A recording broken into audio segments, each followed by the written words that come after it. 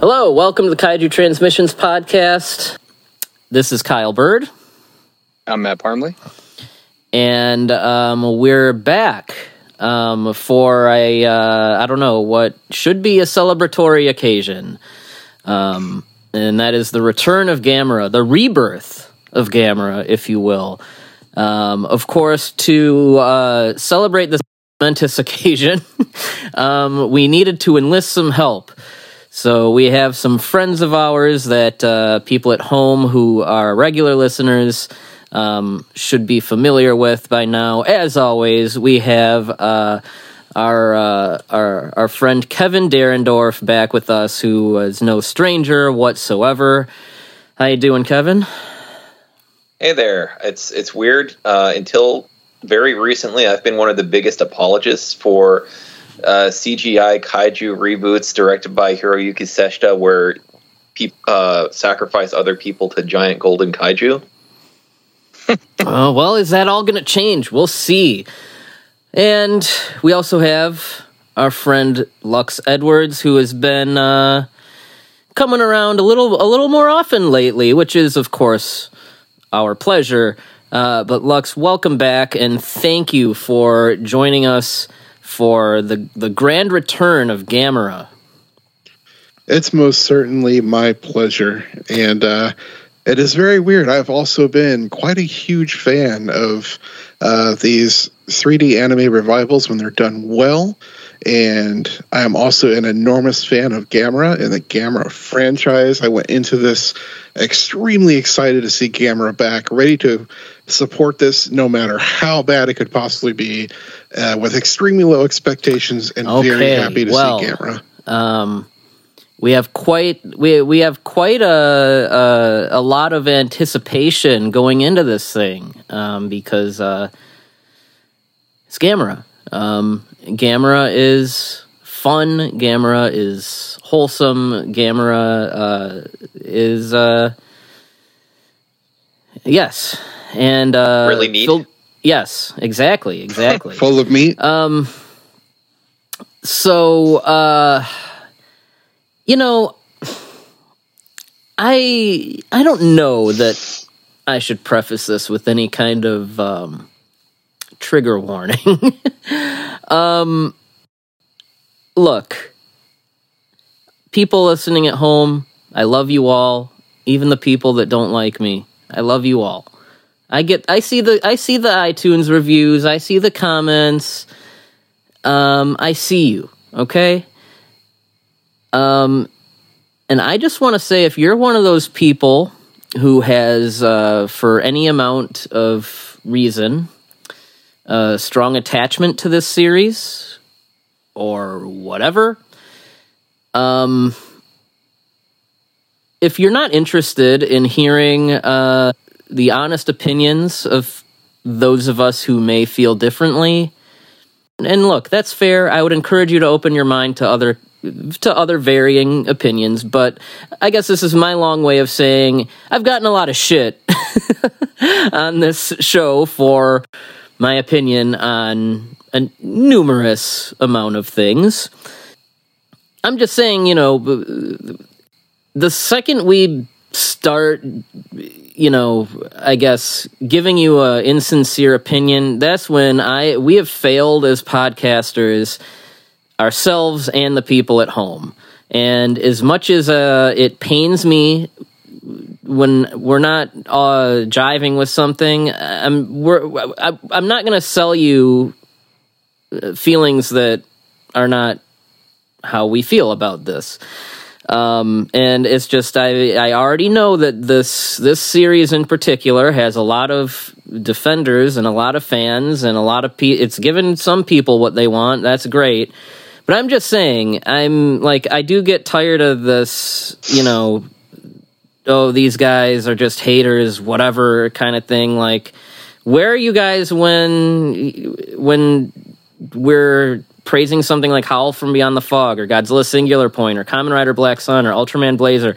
Like, we're not going to be, pretending to like anything more than we do. There's a lot of content coming out. A lot of it is very exciting. But don't, we're not the type to sell you BS. So, I don't know. If you can't handle that, this might not be the episode for you. It won't be all negative, though. Well, yes, Matt did like it. Yeah, I did. So Matt will have a lot of explaining to do. But yes, for those of you who stick with us, Matt is on your side. I'm not taking Question sides. mark? I'm just spitting the truth. I'm just telling you how I feel about it.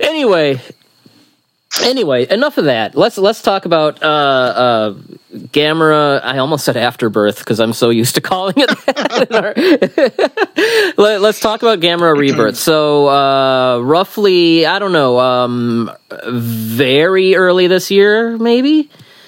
Or maybe late last year, November 6, animated series, which seems to be the hip thing for these kaiju IPs. It was November 17th, so it was hot on the heels of the Godzilla announcement, basically. Yeah. So, and we all thought, oh, that's interesting. We haven't heard from Gamera in 16 years. Let's, see how it goes. As Kevin mentioned, we have Hiroyuki Seshita, who had co-directed the Polygon Godzilla trilogy. And then for him, I'm sure that was great because he's Kevin, and the rest of us were like, I don't know. And then the first teasers and stuff came out, and the animation studio, we all said, this animation looks a little strange. And then the studio, it turned out, is it pronounced Engi, or Engi, or Engi? I think it's Engi. Okay. Who are mostly famous for some very weird controversy where a big-breasted anime character was on a Red Cross posters, and it got everyone all in a tizzy, and it led to weird things in Japanese politics where, I don't know, it's a crazy story, but it's neither here nor there. But basically, it unseated positions in Japanese Congress. Was that Uzaki that they? Yeah. Very strange story. People look it up. Anyway, and then in July, we had our first real interview with the director, who basically came out and said, look, I did those 3 Godzilla films for Polygon and Toho, and there were kind of, the more that is kind of slowly coming out about that trilogy, it seems like there were a lot of cooks in the kitchen, because you had him, is it Shizuno, the director? Shizuno. Yeah. And then, of course, Urobuchi, right? Yeah. Who was the main writer.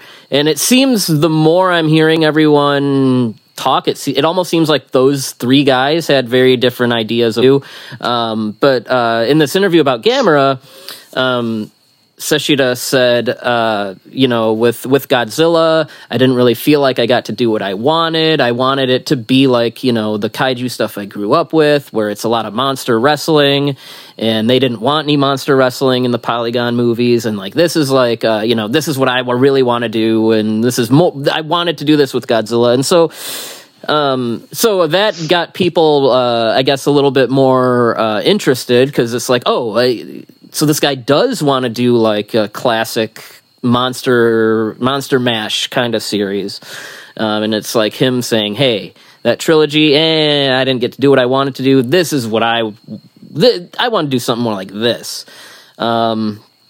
And for better and worse, that's more or less what he gave us is very, it just seems like a lot of monster wrestling, and it's like, each episode is like a different monster, kind of. That's more or less the format of the show. Gamera versus 5 kaiju. Yeah. Now, so yeah, that had everyone kind of curious to see how this would pan out. Now,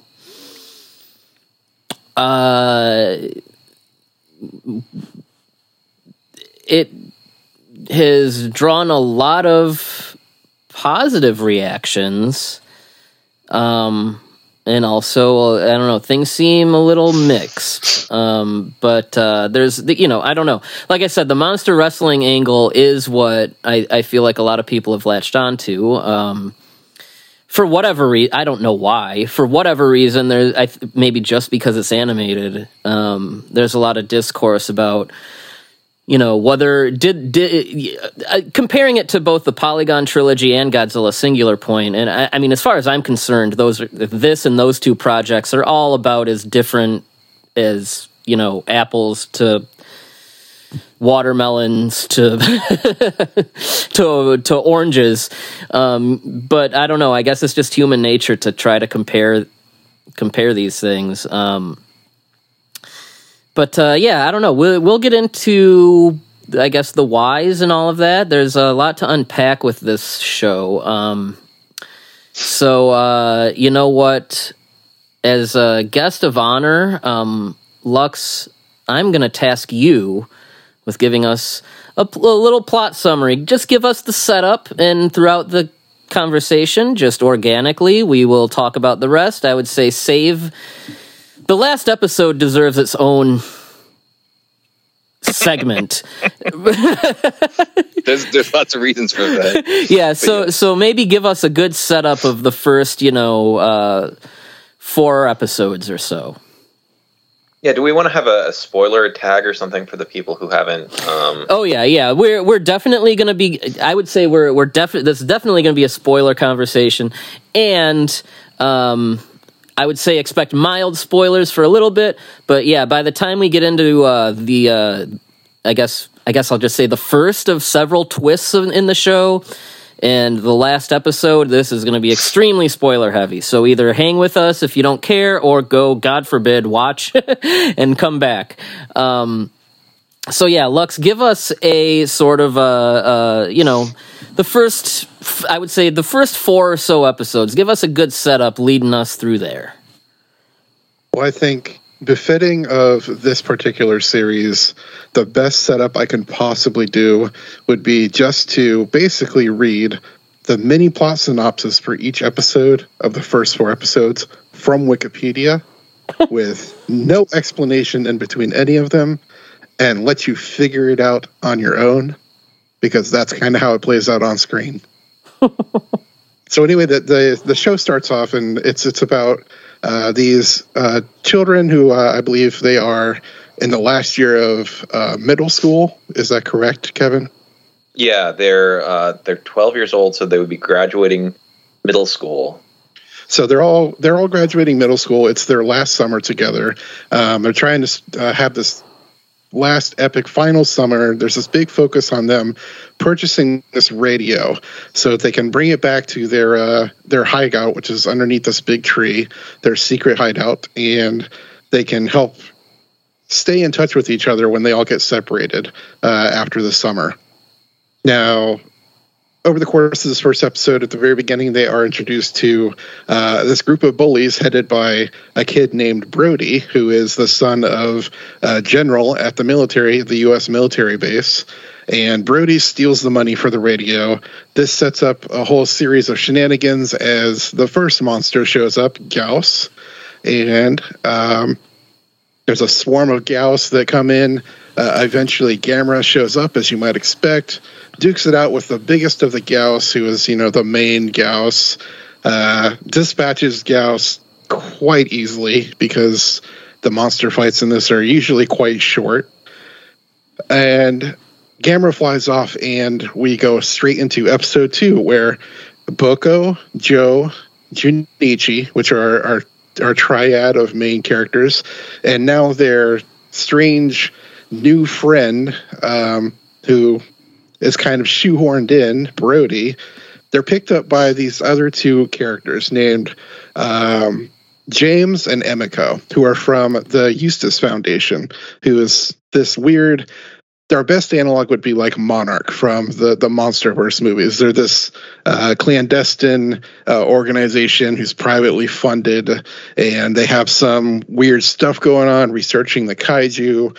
There's something going on with them, and they want something to do with the kids. So they bring the kids in, and they're setting out to use these kids, the kaiju.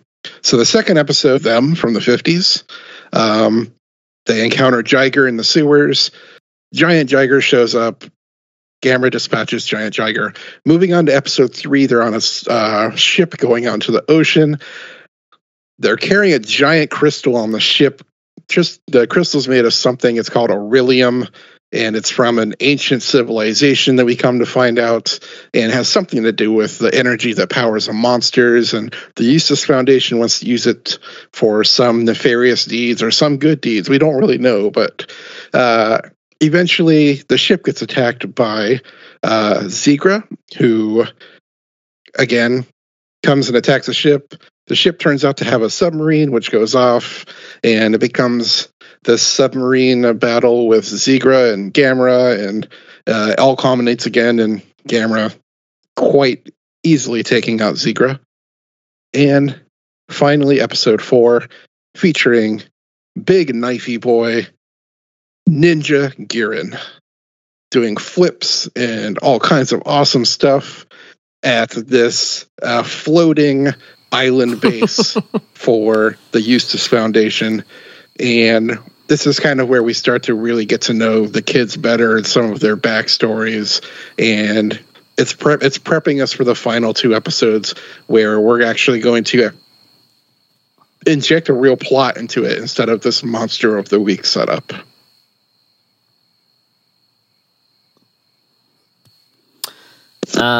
So episodes 5 and 6 are where we get,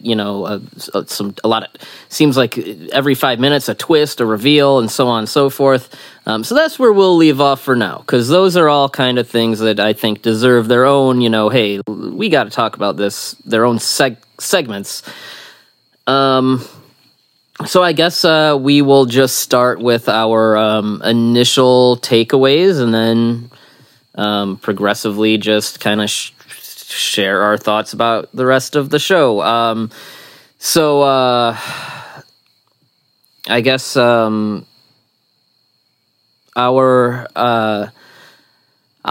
friend Matt, let's start with you, because you're probably gonna be the nicest. Let us initial thoughts, takeaways on this. What were the first things you thought, walking away from this? Yeah, you somehow watched this in like a day. A couple things, right? The first thing, I actually did really enjoy this, probably for some of the wrong reasons that weren't even intended. Actually, I watched it with my son, so he also enjoyed it.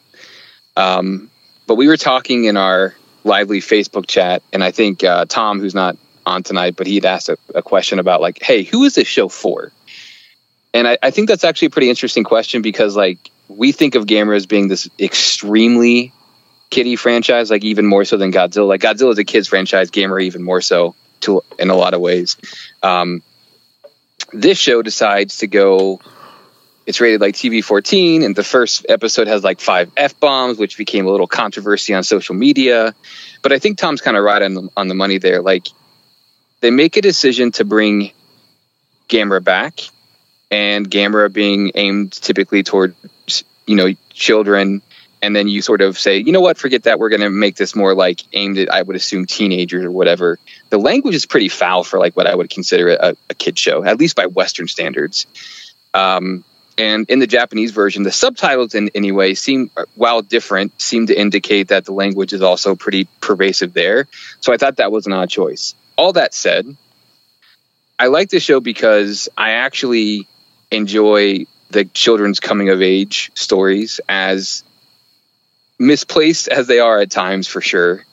But there is something that me as a father watching my 9-year-old, you're drawn to seeing how kids in this show are handling conflict, both with each other, with adults. They're trying to solve the world's problems. This thing does do the traditional Gamera thing where like the kids are solving the adult problems. We talked about that in our Gamera reviews way back when. We're like, hey, every time a problem comes up, it's always the kids providing the solutions. I can't speak for you, Byrd, but I will say that there are times when Landon will like say things. I'm like, oh, I hadn't thought of it that way. You're actually right. And you kind of fixed a problem that I was trying to like resolve.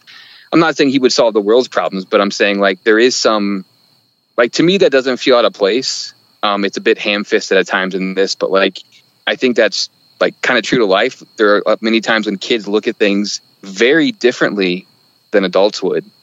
And so I enjoyed that. The bullying thing, like, I think all of us have probably had different experiences with bullying, and unfortunately it happens at a pretty high rate, I think, for a lot of kids.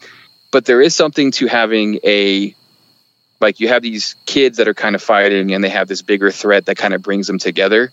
I do think that mimics real life. I think that when you have people that have this sort of shared trauma, instead of continuing to turn on each other, they actually can form a very quick and organic friendship. So like that part didn't bother me. So I enjoyed their journey throughout. I admit the 3rd episode, I think you could cut that entire episode out and you wouldn't miss a beat. I think that's the weakest episode. But I also think this the show delivers on the monster fights. And I have a theory about why people like this so much. The previous two animated shows, like the Polygon trilogy, had virtually no fights. And the monsters in that barely move from screen to screen. I know that's not the intent of that show, but like people wanted fighting in that, barely got any. They were disappointed. Singular Point does have action sequences that are beautiful and really well done, but there's very few of them. This is the opposite. Like the animation is janky. It'll skip frames, but I have to admit that like both me and Landon had a blast watching the monsters fight. And I think that's why people like stuff like Godzilla vs. Kong, because you can turn your brain off and just enjoy the monsters fight punch, while acknowledging that, yeah, the show's super flawed. Like, we just had a lot of fun. And for me, watching it with Landon is part of my enjoyment. Like, it's not just about the show itself. We were watching the show, we were talking about it, he was asking me questions, and like we were laughing at how dumb some of the stuff was together. So that allowed me to enjoy it. I actually enjoyed this. It's not. I'm going to do it. I'm doing it. I enyjoyed this more than both Singular Point. I enjoyed it more than Singular Point and the Polygon trilogy. Now let me say this one last thing, then I'll shut up. Singular Point's better, and I rate it higher, but I enjoyed this one more. And the reason it's like that is because I admit that there are significant flaws in this show. There's a lot of stuff that, like, frankly, doesn't make sense. It's mishandled or fumbled. But man, did I have a fun time watching it. And like, for me, the entertainment trumps all the dumb things the show does. So there's my spiel. All right, Matt. Thank you. Thank you very much. I find that you your input is most valuable in the light of how the three of the rest of us feel. So it's good to have at least somewhat of a counter here. That's good podcasting. Okay. All right. Kevin, we haven't given you an opportunity to say much yet, so I want to hear from you next. Oh boy, I'm still reeling from that. So basically, my first impressions were that it did not look very good based on the animation quality. Yeah, and like you said, you're usually you've been an apologist for other, 3D anime things that aren't the most aesthetically pleasing, and just in general of like our core group of friends that we usually podcast and hang out with. Like, you are more of a you definitely try to find the good in things a lot. Yeah, and it's one of those deals where this seems to be something that Netflix is in particularly leaning into. They'll go to these studios like Polygon or Sola, who does the Ultraman anime for them, and they really want to have this 3D CG aesthetic. I don't know if that's because those studios make them better offers, or that for whatever reason they can license certain properties with them. I mean, we've seen a whole lot of, between Godzilla and Gamera and Ultraman and Cyborg 009 and even stuff like Blade Runner had a recent CG anime.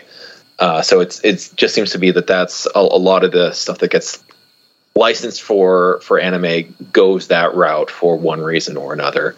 So that, I can deal with, but I was kind of hoping that, if the story would hold me, then that's okay. I mean, like of these CG animated things, I honestly think that Kong King of the Apes has the best animation, but it's the worst of the shows, right?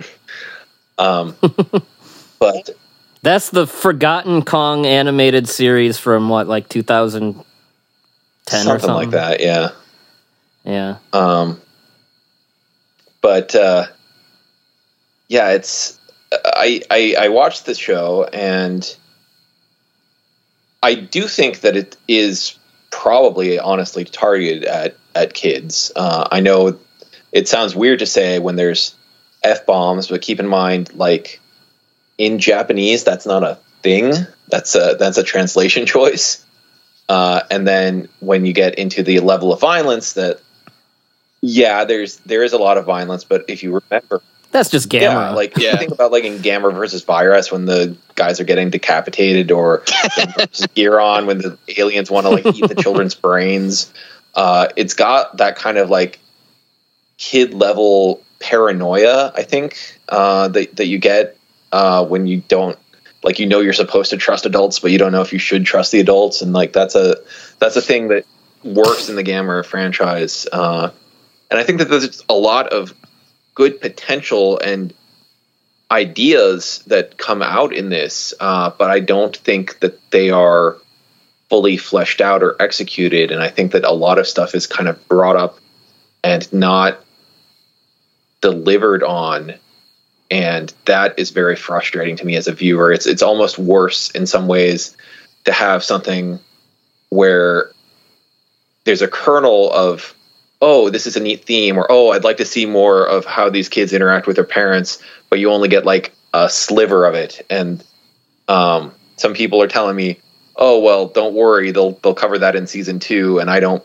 believe that. So I don't even know if we're going to get a season 2, honestly. yeah, exactly. And I don't think even if that were the case, that's a valid way of storytelling. Is kind of pushing things off to the next. Yeah. So at the end of the day, it's I came away with it with a lot of questions, and honestly, like, if people can explain to me the plot, I would actually be quite happy to hear them out, and maybe there's stuff that just I missed somehow. I get the distinct feeling that there's a lot of kind of background development that was done for the show and then not really actually fleshed out in the show itself. I know that they have this prequel manga that's going on right now. I did read the first chapter of that as well. But when you have to do too much homework, it really can put a damper on your enjoyment of whatever media you're ingesting. Yeah. All right. Lux, initial thoughts. Well, actually, initial thoughts aren't as negative as you probably would expect. I kind of err on the side of Matt for this, as far as some of the reasons why I actually do enjoy things in this show. The monster fights, I did have a blast watching. I think, especially as it got later in the show, they got better. Because they're kind of, I felt like I said in my synopsis, they were kind of short at first, but later on, like the Gyros fight is really cool. And then as we get into 5 and 6, it's more drama heavy, but then there's also there's some action set pieces that are really neat to watch as well. So I think those parts are those are the entertaining things to me. And honestly, I don't think the animation is that bad. Yes, it's very choppy. It's low frame rate styled animation. Whether it's for budgetary reasons or purely for an aesthetic choice, at the end of the day, it doesn't really bother me that much. I did think it was inconsistent at points. There were some parts where I could really notice, like, when characters are walking around, it was very unnatural and stilted looking, kind of like the really bad 3D animation that's in the 3D Berserk anime. But then there's other stuff, like later on in the series, like the fight with Giran, extremely well done. It seems much more fluid, like there's more frames in it. And then especially going into parts 5 and 6, and building up to those climaxes, it felt like the big moments and action scenes in those episodes really looked smooth to me. I wasn't noticing as much problem with the frame rate. So I think, again, it's inconsistent, but it doesn't really bother me, and it doesn't detract for me from the entertainment of everything going on. Where the show really struggles for me is the episodes are all about 45 minutes long, and when you've got really long episodes like this, it's very important that the story is engaging and coherent. And while I do, honestly, I like the trio of characters that we're introduced to, Boko, Joe, and Junichi. I think all three of them have interesting things about them. Boko maybe at first not so much, but definitely Joe and Junichi are instantly likable. And Brody, I'm sorry, there's nothing I like about Brody. We can get more into that later. There's reasons I dislike Brody, but I also feel like they were trying to shoehorn him in, kind of like Steve and Stranger Things, and give him a redemption arc that it was never earned, and make him part of the whole crew and one of their friends. And it doesn't work for me. And then, of course, when I talk about coherent story, there's nothing coherent about this anime. I mean, it'll introduce new ideas, and then within the next sentence contradict that idea, and then contradict that contradiction within the next scene, and you never know exactly what is true or false.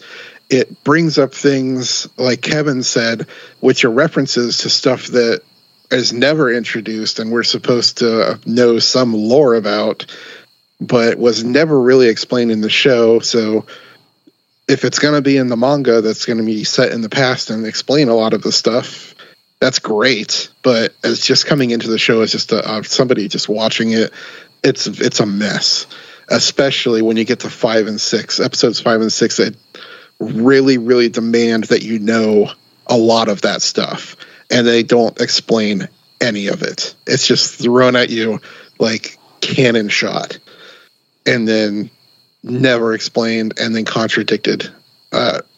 It's just a mess. Overall, though, I think it was entertaining, and that's what I want to say is I really dislike it, but I was still entertained. I know what your rating for this show is, and it does not match up with the words that are coming out of your mouth. Well, my rating does match up only because my rating would be worse if I didn't find any enjoyments. All right. So I'll kind of give my thoughts. I struggled immensely to get through this show. And when I was watching the first episode, I was like, it looks awful, but maybe it's not so bad. But then at a certain point, even in that episode, I paused it to get a snack or something, and I realized there was 25 minutes left. And then and then I was like, oh God, this is going to be a problem, isn't it? And these episodes are 45 minutes long, and there's not really anything to them.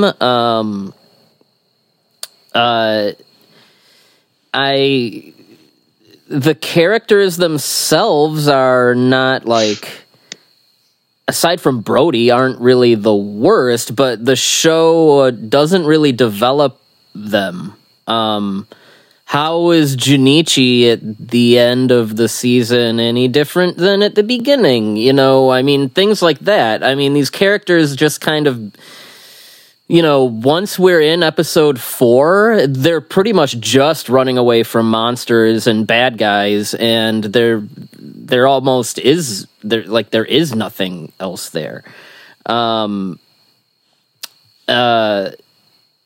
So there's not a whole lot there to justify 45 minutes per episode. And that's not what I think of as a normally long episode of TV. It's just that the way this storytelling makes it feel so much longer. I'm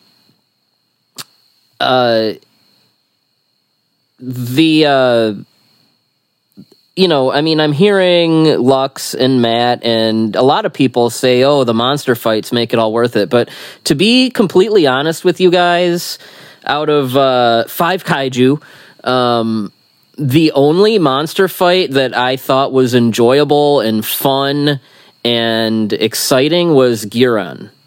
Aside from Giran, none of these fights I thought were inventive or interesting, or anything.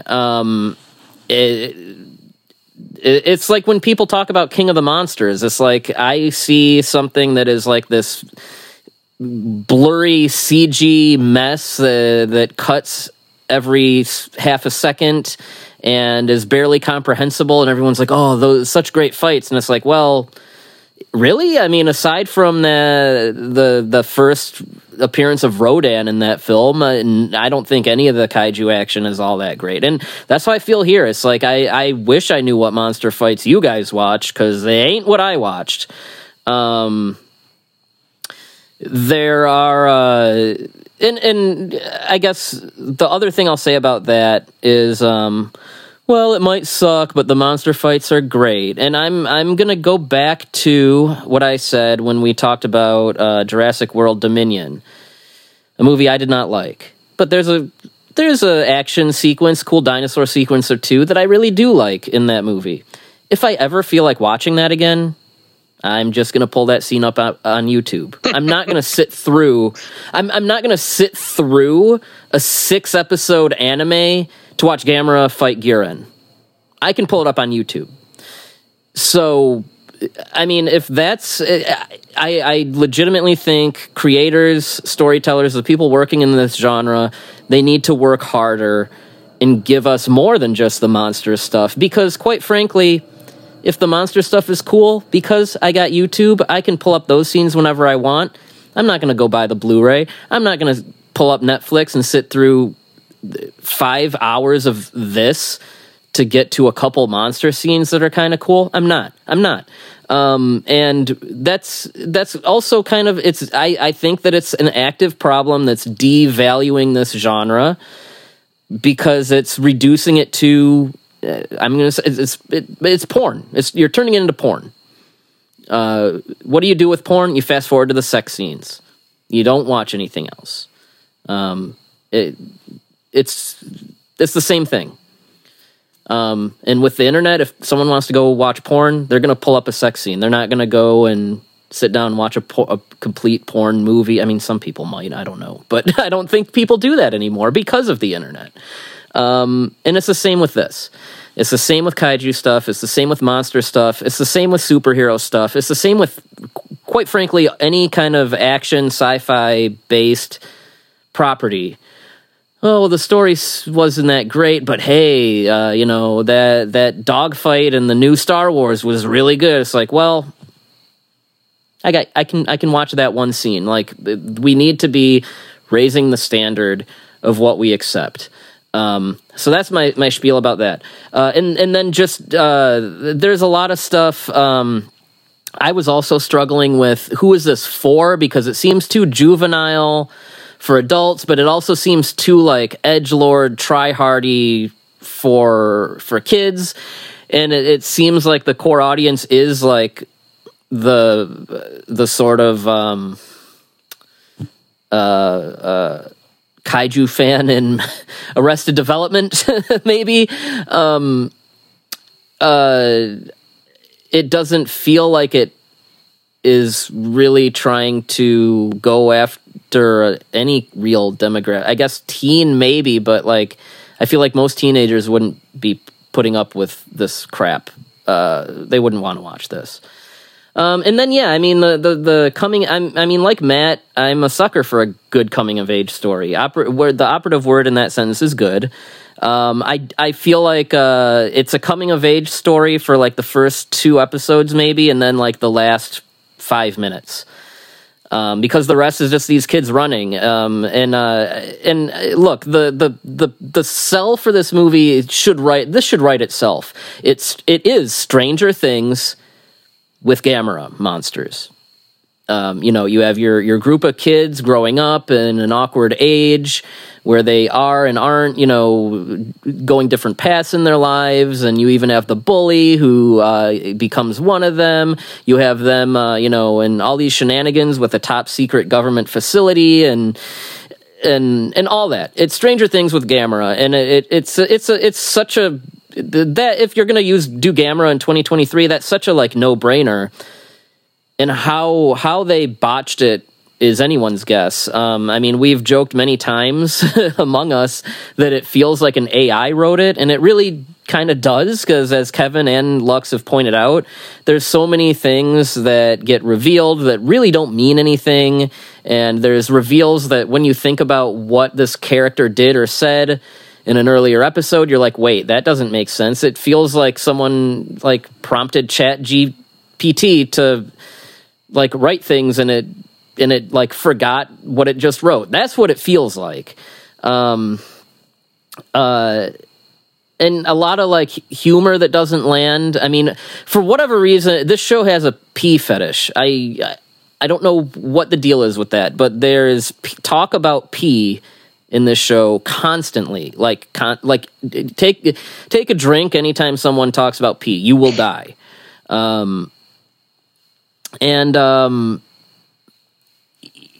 mean, without getting, we'll get into like, especially though, the first 4 episodes are just kind of going through the motions with the writing is, oh, there's the new monster. Oh, we got to get the kids from point A to point B so they don't get killed.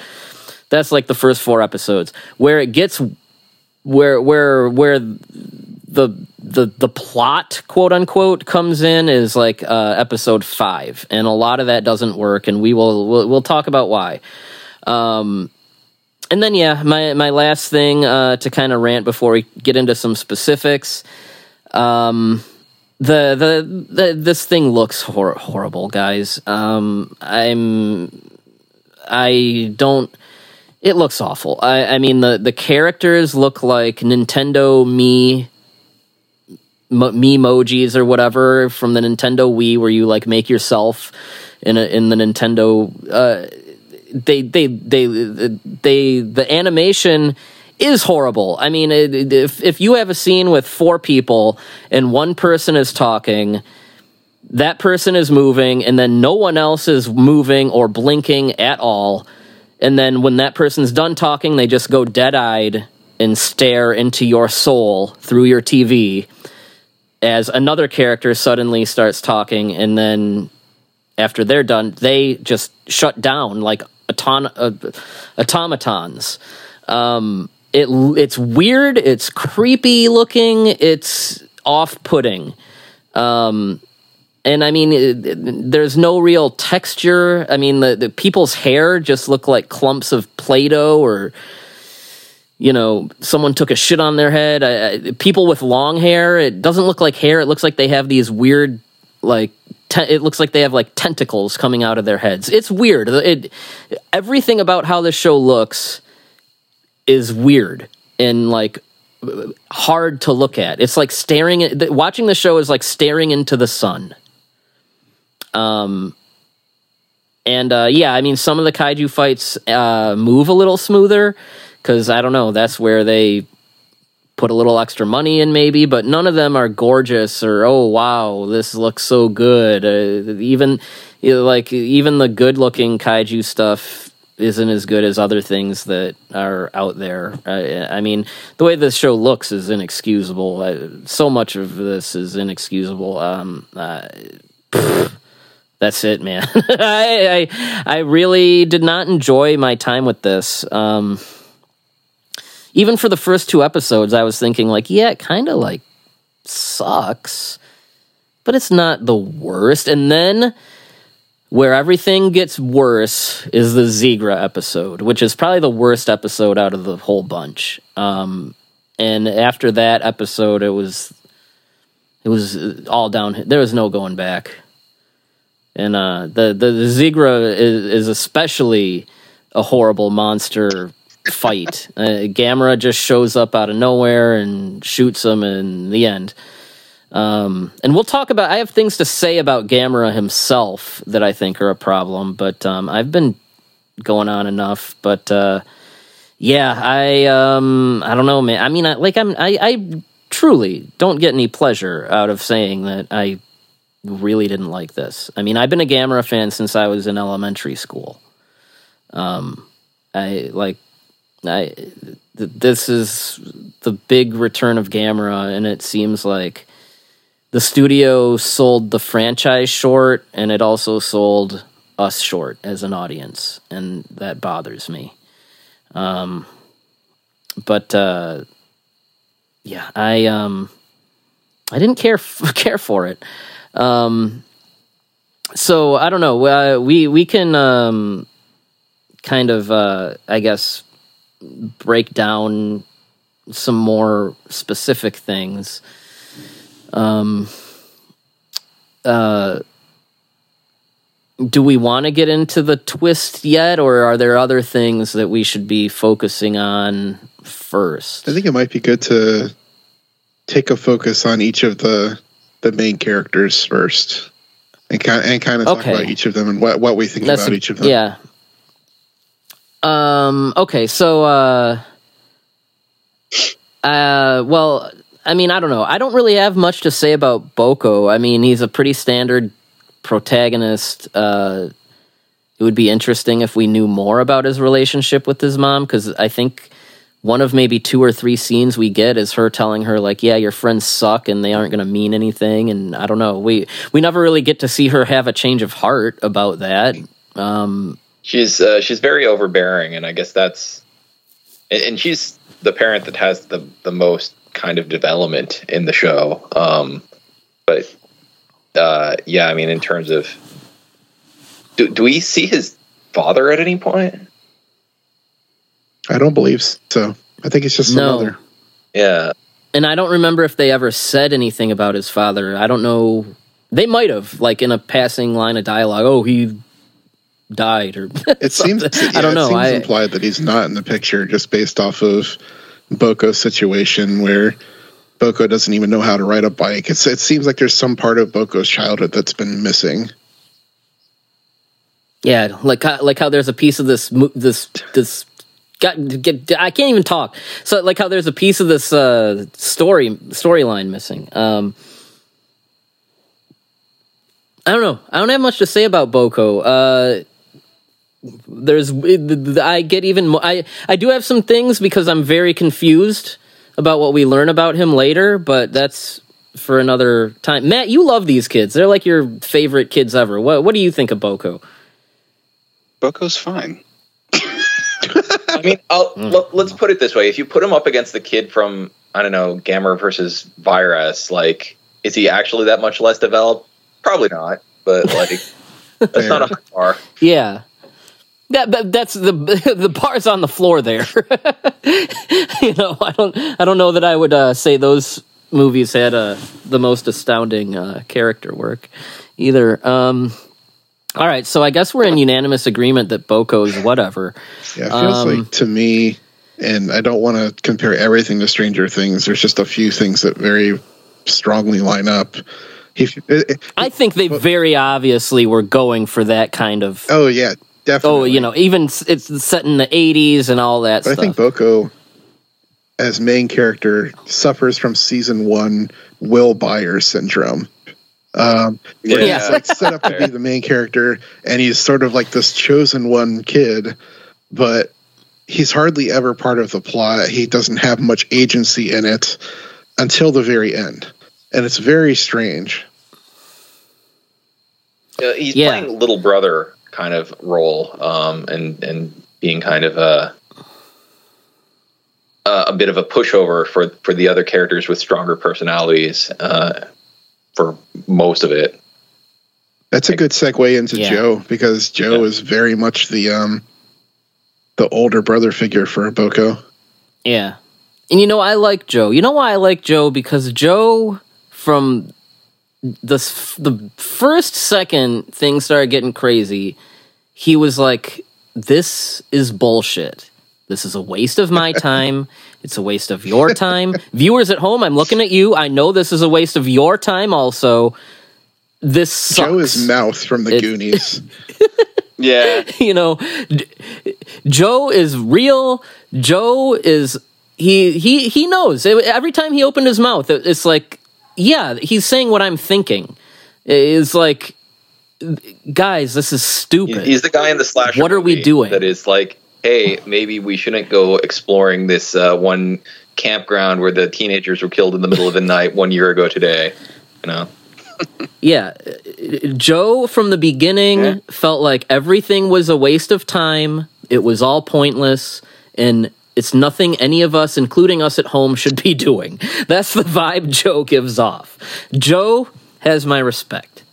Yeah, I love Joe. I agree. And that's rooted in this the attitude from the first episode, and it ties back at the end of the whole series. Is Joe is very much wanting to have this one last big summer with his friends, and all of this kaiju stuff and everything they've been dragged into has completely derailed that and stolen it from them, and he hates it, and he just wants to get back to it. And he's the one that's had the most loss in his life, so it makes sense that he's the most like overprotective and cautious when it comes to like, let's not get involved in kaiju shenanigans because this shit is dangerous. Yeah, he's just fed up with it. There's some good scenes. And even when sorry to cut you off, but I'll just wanted to... Oh no, I was just gonna say, as we get into like what the twist is, like there's stuff that like, I don't know, it's not that surprising of a twist, and there's stuff. Joe, just like me at home, Joe was guessing this was happening before anyone else. Like Joe is the only one that has any damn sense in this whole show. Except for one other character. We'll get to him much later. Yeah. Okay, so we're all Team Joe. That's good. I guess we'll talk about... I mean, we just because, I don't know, we probably don't have too much more to say what we haven't said already, but Brody, definitely going for he's the bully and now he's the friend arc from Stranger Things. The difference is Stranger Things with Steve had him as the bully for an entire season, and that was actually a character arc that was built up and organic. Brody, literally, in episode 2, he's cool with everyone. The people that he called racist names to and beat up and stole their money, they're cool with him suddenly. It's literally overnight. Yeah, he even says, guys, that money I stole, I can't give it back to you ever. Like, and they're like, oh, yuck, yuck, yuck, what a wacky guy. That's our like, weird friend Brody. Yeah, that's our weird new friend, and it's like that's it. I mean, that happens in the second episode, and he is just constantly volunteering himself to go hang out with these kids, go get into stupid adventures with them. I mean, the thing that weirds me out about him is when he first mugs them, he's with his friends, and then he's with his friends when the Gauss appear, and then his friends are never mentioned again. And like, did they die? Like, well, I was asking this when I was watching it, like, and we had our group chat up.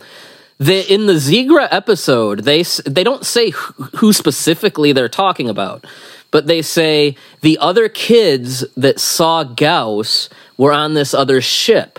Zigra came and killed everybody on that ship. And then knowing later the twist and why maybe those kids may have been, I don't know. This is where that twist makes no sense.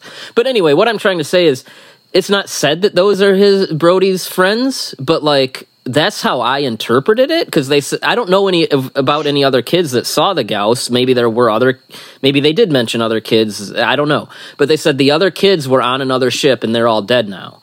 And so I don't know. Even if it wasn't those kids, like you would think Brody might even say like, my other friend saw Gauss. Like, can you tell me if they were on the ship? And like maybe have a moment where he finds out his friends are dead or something. But he doesn't care. The screenwriter doesn't care. We don't, and then because of that, we don't care. I'm like, that's just one of many missed opportunities to maybe actually have something that can develop these characters more instead of just having them literally walk from scene to scene and run from place to place. That's where it's like you're short selling these characters by not giving them any real thing to use to develop them.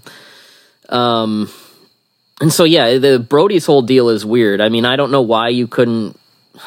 I mean, I'm doing that thing that I hate where, you know, someone who doesn't like something is like rewriting it, but sometimes it's inevitable and it can't be helped. But like, why not, you know, why couldn't the writer manufacture some reason why maybe Brody wouldn't want to be with these kids and be forced to be with them, and have to learn to like them and have to learn to work with them? We don't get that ever. And that's technically what happens, and it's just not treated that way.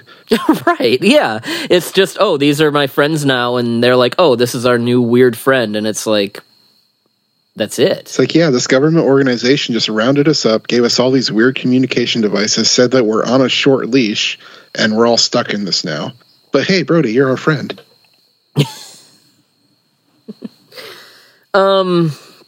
And I guess it makes sense to go from Brody into our next character, because speaking of things that the show does and just doesn't use it as the no-brainer opportunity to develop these characters or do anything, let's talk about Junichi. Do we have to? I mean, Junichi's one of the more interesting characters for what they, I don't know, might have been going for, but it's clear. Like, is Junichi autistic? Like, that's... It's unclear. Legitimate question, because there seems to be a distinct lack of understanding of social cues, the obsessing over all of these kind of fringe topics and collecting all of these magazines and whatnot. And then when it comes to, you know, the way that the character is presented, things like that, it does seem that there's some sort of, you know, perhaps atypical socialization, and it's not clear if that's what they were going for, or if it was just one of those. I mean, Netflix has also a tendency to adapt things like Comey Can't Communicate and High Score Girl and other things about just the most adorable children who probably have autism. So I kind of wonder if that's what they were leaning for. The only thing that makes me really wonder if it was intentional or not is only because it's a Japanese production, and I'm not going to say I know much about Japanese culture or how they view these particular things, but from a Western perspective on it, and being a member of neurodivergent community, as well as non-binary, this is the character that's tailor-made for my people, basically. And while it comes across very honestly, and I actually do, I really love Junichi. Junichi is honestly my favorite character in the show. But that has more to do with Junichi having so much more agency than all the other kids in the show. Junichi, like you said, is the smart kid. So Junichi is the one who is the one coming up with the ideas and telling the adults, hey, this is what we should be doing. That's the normal stand-in for a kid in a Gamera movie. So automatically, we automatically are supposed to like Junichi because Junichi is the one who's doing things in the show and who is smart and excited about all of this stuff that's going on. Whereas Joe and Boko aren't excited about it. They're just along for the ride. And Brody definitely isn't excited about it either. He's just there for the ride and trying to impress his dad. Getting to the elephant in the room with Junichi, though. Yes. Junichi is presented as non-binary and is presumed to be one of the guys up until just a throwaway scene at the end of everyone's favorite episode 3 with Zigra, where there's just an offhand comment from Boko and Joe, I believe. They see Junichi off talking to Emiko, and Junichi and Emiko had a real bonding experience during this episode, which is one of the only good things on the episode. And they're just like, oh yeah, girls will be girls. And then Brody is just, he has this like weird, and his brain just cracks, just like all of us watching the show. And he's just like, wait, what did you just say? And it's like, yeah, it's not a big deal. It's like, Junichi's our friend. And then for some reason, I don't know why they chose to do this, but Brody immediately has the hots for Junichi. And not only is this extremely problematic from just them all being children. They're all 12 and 11 years old. That's very weird. But it's the stereotype of the not just queer baiting, but also the chaser. And as soon as Brody finds out that it's okay, or that this character is actually a girl, now I'm attracted to this character who's non-conforming but is a girl. It's this chaser attitude. Is I'm only going to go after this specific trans or not gender non-conforming type of person. I'm only attracted to them. It's super problematic. I really hate to see it. And thankfully it's dropped and it's never addressed again after like one more scene in the next episode where Brody pretends he's jealous.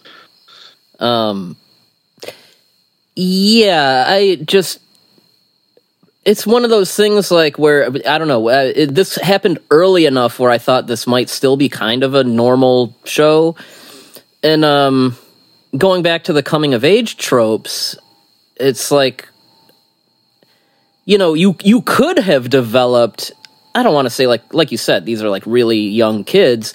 So not necessarily like a romance, but at least some kind of like budding or like maybe like kind of puppy love, innocent like kid version of romance, between the two of them. I don't know. You could have done something with that relationship. I definitely figured that the dynamic between those two characters would change. But it begs the question of why even, if you're not going to use this to develop these characters or their relationships to each other, what was even the point of any of that? And I feel like if anybody is going to argue that this was supposed to be interpreted as that, innocent, very young puppy love, childlike adoration. Childhood crush. Exactly. Yeah. If they're going to argue for that sort of thing, go back to the beginning of episode 3, where there's a scene where Eriko comes out in a bikini, and all of the kids are ogling Eriko and even Junichi, and they're all like, wow, she is so hot. And it's like, no, these kids are clear. They know what sex is. these kids are sexually attracted to people. So it's not just childhood crush. There's more to it. And it's very skeevy. I hate it. It's weird. I mean, they're 12, so it's not like they're 8. They're getting there. So. Exactly, and I wouldn't expect them to not know about sex. It's just, oh my god, it's very weird to have Brody attracted to Junichi just because he found out that Junichi is a girl. Yeah. I could also see it as like he's been on a ship for weeks. There's no other girls around. Oh man! Lord! It only gets more problematic. Let's not go there. The more we talk, the more horrible it gets. But yeah, I mean, maybe be like, okay, he has a crush on Junichi, and maybe, I don't know, do something with that. But yeah, I don't know, Matt. How did you feel about that whole deal? I forgot about it mainly because the show did immediately, so it wasn't fair.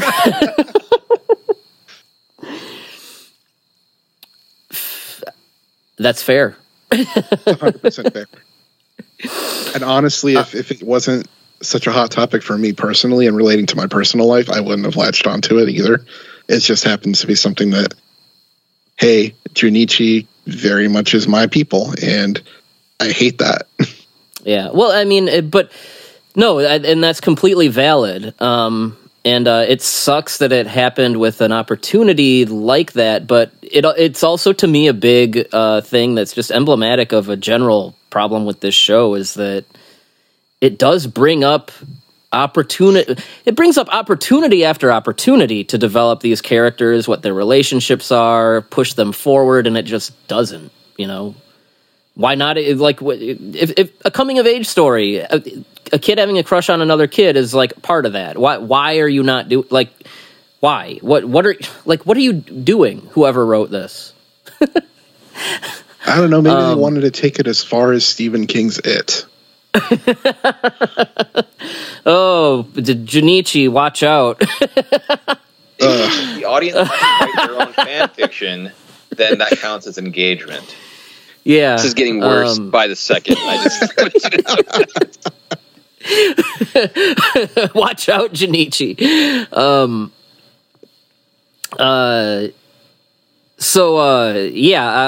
I don't know. These are really just like, I don't know. To me, this is such obvious like screenwriting 101 stuff. And it's amazing how often this kind of thing happens. I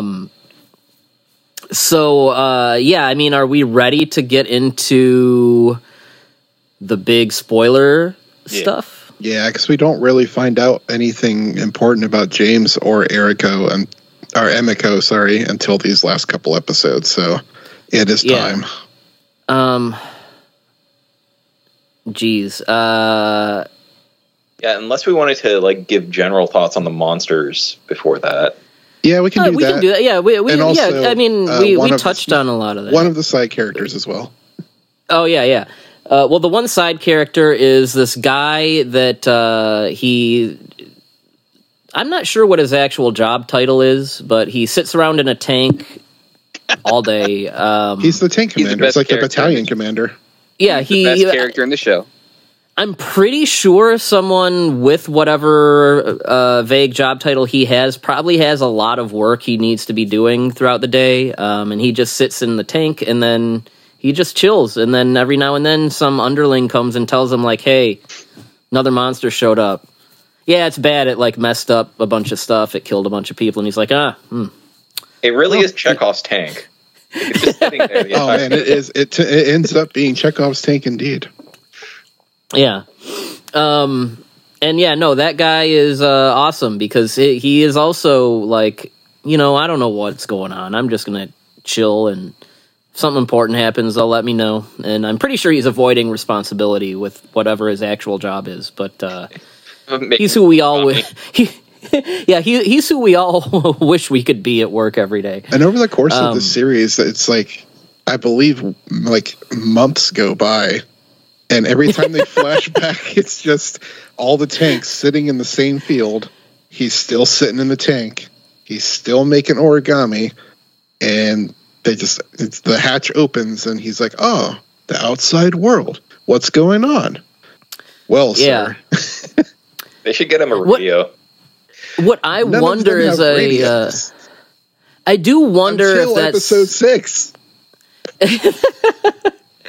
I do wonder if that's kind of a smart-ass jab at the way the Defense Force is. I mean, yeah, I think that was with their relationship with the U.S. Like the Kaneko's Gamera movies address it a little bit, and he said, like, when I did it, I wasn't trying to make a comment. I was just trying to show how things would be, and people misinterpreted that as me giving some commentary. He said I wasn't giving a commentary, and I think Shinzo Abe's this is what he said at Kaiju Masterclass. He said, I think his attempts to change these things are destroying Japanese democracy. So, in the history of Gamera, this is the first time I felt like maybe there is a little bit of a comment on it, because, yes, the U.S. are the ones that are pretty much the only military fighting these things almost until the very end of the show. And I don't know, I wonder if maybe Guy in Tank is just them saying, like, yeah, this guy and these tanks could be doing something, but the U.S. has to do X, Y, and Z first. I have wondered about that. Didn't Seshita say in his interview that originally they wrote it to be much more, Japan-centric, and then Katakawa was kind of yelling at them that this needs to appeal to an international audience? Yeah. I'm wondering if some of the Americanisms were, kind of added later in development. Yeah, and I wonder if that might even be some kind of retaliation. Like, oh, you want American stuff? Here you go. Are you insinuating that Brody was never supposed to be in this show? It's possible. I don't know, but it's possible. Yeah. We'll call them what these things from these movies. Oh, God. And that... Yeah, episode 1, you have the American general or whatever, that's Brody's dad. He's like, what do the Japanese call those things in those movies they like? Kaiju. Yes, we'll call the monsters kaiju. And it's just, I don't know, you could probably... I'm sure there's some way that the speed at which my eyes rolled into my skull probably made some kind of sound. Wow. And then later in the show, they go to a flashback from like a long time ago where they refer to the monsters as kaiju. So it's like, what? Speaking of those flashbacks, Episode 5. I'm gonna sound like I had a stroke, but I'm gonna try my best to describe what's going on. So it's revealed that Emiko has been using Eustace as part of this doomsday cult because 100,000 years ago or 1,000,000 years ago, I don't know, a long-ass time ago. 100,000. They failed. What did they they failed to end humanity, more or less. It's you have a combination of the cult from Evangelion and Godzilla, King of the Monsters, because it's overpopulation, humanity is the virus, blah blah blah blah blah blah. We've heard it before.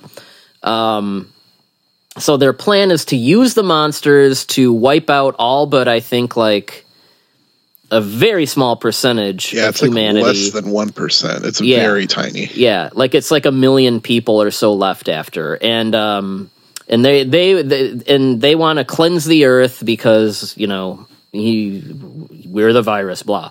Now to do this is where I'm gonna sound insane, and I'm probably gonna need some help. So to do this, I can't help you. So it turns out that, yes, they've been feeding the kaiju children. And that is the one kind of, like, plot beat that I really like, because it's, like, how that is a perfect element for a Gamera story that's kid-centric. And I don't know, I'm thinking back to things that I liked growing up, like The Witches and stuff like that, where it's like, you know, scary stories for little kids where kids are like the thing that the monster eats. You know, your monster under the bed kind of thing. And I'm like, wow, that is an interesting idea for a Gamera series. Like, the monsters want to eat kids, and there's bad guys that want to feed kids to monsters. Of course, like everything else in this show, it ultimately means not much. Anyway, so it turns out Boko has something called minus code in his genes. And if a monster, and the reason they haven't had any other monsters eat him yet is because they need Virus to eat him, because Virus needs the minus code to help end humanity. Like, Virus is they say he's different from the other monsters, and that's why he's been mummified underground for this long period of time. And it turns out he's been in hibernation since their last attempt at this. And so Virus, they need him to eat a kid with minus code, which is Boko. And that will give them control over Virus, and so he can do his doomsday thing. This is where I completely lose the plot, because okay, so like a minute later, it totally rejects all of this and says none of that actually mattered. So I guess the kaiju are attacking Boko because he has the minus code. And I guess they're programmed to seek out children who have the special code and eat them so they can be controlled. I guess that's the way that it works. Yeah. And the bad guys have a base on the moon, so they don't have to be on Earth while the kaiju is wreaking havoc. But if they control the monster, why do they have to have the base on the moon? And then the concern was if the kaiju eat another child who doesn't have the code, then the kaiju won't be in their control. And they only wanted Virus to eat Boko as opposed to Giron or Zigra or the other kaiju that were attacking for some reason. But then later, until later, when they're like, oh, it's also okay if Gauss does it or if Gamera does it. So yeah, but even just with Virus, even later in the same episode, Emiko and them they're trying to stop the kids from escaping on the space shuttle, and Virus is coming up from underground and hasn't eaten Boko yet. So Virus is out of control, and Emiko's lackey is like, oh no, we're in trouble, Virus is going to eat us. And then Emiko's like, no, we're okay, Virus isn't going to eat us, he's only after the kid. It's like, we're the chosen ones. And it's like, but you just said that he needs to eat the kid so you can control him, otherwise he'll eat you, like 10 minutes ago. What? The whole thing with her aunt where she says like that she's turning against her and now she's in trouble, and then nothing comes of that, and then the aunt is fine on the moon. Yeah, because the aunt was thinking fifth dimensionally at the beginning of episode 6. I can't. We'll get into episode 6 in a minute. But yeah, then the other thing I was thinking is, like, if their plan was to fuck off to the moon anyway, why do they even care about Earth's population and Earth's problems if they were just all going to go and hang out on the moon and be part of this elite club of survivors? Like, why do they even care? And what is minus code? Like, what is it? What is it? Yeah, they never explained that. Who is Dario? Yeah, Dario is a helicopter pilot that we first see in a really quick scene in episode 4, and he gets hurt or something, and then, like, he's like a main character in episode 5, and everyone's like, no, not Dario. And most of the show, he's, like, bleeding profusely and still doing, like, laborious work. Was he one of the guys on the sub initially? I don't know. I don't know. All I know is that it doesn't help when all these damn characters look the same. Yeah, all the henchmen are so faceless and have so little characterization to that point that you can't really, you wouldn't know he was Dario. Yeah, and then I don't know. This is also where we get like weird, like what's the guy's name? The guy that looks like a anime Matt Gates. Oh, James. Yeah. James. What's something? Yeah, his motivations and allegiance and all that literally change from scene to scene. Sometimes the show is in on it, and sometimes the show just seems to forget what they already established with him. But yeah, and then they like there's in the fight with Giron when Gamera gets his arm cut off. Boko like grabs his arm and he's like, "Ow!" And it's like, okay, are they going for an Asagi thing where he has this connection to Gamera? And if so, why was it only in that one scene? But also, why in general? It was before he touched the magic crystal or whatever, so you can't say, "Oh, that is why he has a connection with Gamera." It goes back to episode 1 because it's like when Gamera first shows up, he like holds his head. And then, like, when they're trying to talk about what they should call Gamera, he, like, grabs his head again. He's like, "Oh," and he's like, "Oh, it's Gamera." Yeah, but then, like, he doesn't know anything about anything until he touches the crystal and gets the flashback that he's got is the big exposition dump. Yeah, that seems to be a code thing. Although, in that same scene, I get perplexed because, you know, they're like the giant turtle creature, and then they're like, "Oh, you should call it Gamera," and they're like, "Oh, we got to give him a name." Oh, I guess so. But then, like, all of the other kaiju, there's no like hesitation to give them names. So it was like, yeah, because Eustace had already named them though at that point. Like, yeah, Gamera was one they didn't know about apparently. Before we get into episode 6, this brings me back to something I said earlier was I have a problem with just Gamera in this. Because Boko, I mean, all the characters seem, you know, Boko especially, Gamera's here to help. He's here to save the day and everything. And like, okay, this goes back to what we were saying. How does he know that? Why does he know that? Why does he feel anything that Gamera feels? We can do a little bit of connecting the dots and say it's a code thing, but like, okay, but what is we don't even know what minus code is. It never really tells us. Does it mean he's a descendant of someone that had a connection with like, what does it mean? And then, you know, but the way it is in the show, it's like, you know, I think in the Jiger episode when Gamera and Jiger are fighting, they're like, we think he's fighting over food because we think that we think he's fighting over people to eat. And everyone is like, no, that's not true. Not Gamera. And it's like, okay, but why not Gamera? Like, Gamera sucks in this. Everything about Gamera in this show, the only reason we know it is because we have seen the Gamera movies. We know the character. We know the franchise. This does nothing to really explain why anyone would trust that Gamera is protecting us. And then Gamera himself is such a deus ex machina every time in every episode with every monster. He literally just shows up out of nowhere at the last second and beats the monster. We don't know where he is, what he's doing before that. It's very abrupt.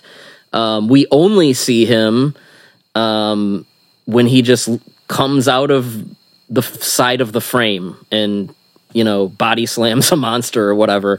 Like, we don't know. We know that Gamera was one of the evil kaiju they made 1 million years ago or whatever, and he was reprogrammed to be good. We know that because it's explained in like very throwaway dialogue. But we don't know anything else about Gamera at all. Everything else we know about Gamera is only because we've seen the character and know the character from the other movies that we have seen. We can sure that if Boko has a psychic connection, then he trusts Gamera implicitly, and then the other kids trust him implicitly, but then when it comes to and the military trust the children implicitly, I lose the train of somewhere. Yeah, imagine you're watching Gamera, Guardian of the Universe, and Asagi just starts like, we never see her pick up the bead, and we never see her, looking into Gamera's thoughts or whatever, and we just know she just starts bleeding when Gamera gets hurt, and is like, ow, ow, and everyone's like, what? And she's like, nothing. It's nothing. That's kind of how this plays out. So yeah, like Gamera, the only reason to care about Gamera in this is because we know the other movies. I don't know how someone who hasn't watched Gamera would react to this. And it's one of those things where if that's the way you failed as a reboot at that point. As people who are familiar with Gamera, though, what did you think of some of the new abilities that this Gamera showed off? I think that they watched a lot of Toho Godzilla movies, and I think they were like, "Oh, wouldn't it be cool if he like lights up before he shoots a beam? And wouldn't it be cool if Gamera had a nuclear pulse?" That's what I think. I kind of liked in the. Is it at the end of? I think it is in episode 6 where he does the. He turns his body into the Rasengan from Naruto and just completely annihilates S. Gauss. I really like that jutsu he learned. I thought it was awesome. Also, the first time we see Gamera doing the classic UFO spin is not until the fight with Giran, and he uses it to cut Giran in half, and it's pretty awesome. Yeah, Giran is a crazy ninja, cracked out ninja, is pretty amusing. Like I said, that's the only scene in this whole series that I can say, like, wow, I actually like that. Matt, you're like the guy that liked this the most. Can you help with any of this minus code stuff? I said that they didn't really explain. So no, you can't. No. Okay. It's just, hey, I gotta, if the one guy that likes it is here, like, I gotta at least see if you can help. The storytelling is trash. I mean, okay, I know that. I know. I guess I was just hoping you could help, maybe, but no, they don't explain it.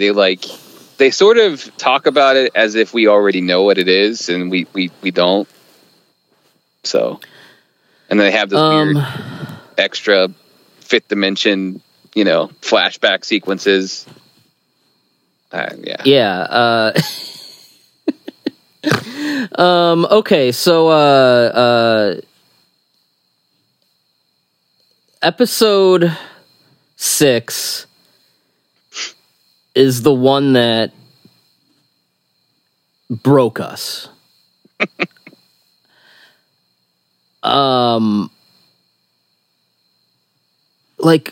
Okay, so Virus is dead. Now, before Virus died, they injected Virus with some RNA crap, which leads to Virus being cut open at the beginning, and there's a baby Gauss inside. So this is like, I don't know, because of whatever stuff they injected into Virus, this is like going to be a super Gauss. So then we go to a flashback of the Eustace folks studying a Gauss, and they're talking about it and like its nature and stuff, and they're like, this is the same as Jonathan Livingston Seagull. Which is the old folk tale or whatever about, the seagull that's trying to learn about how to fly and gains, I guess,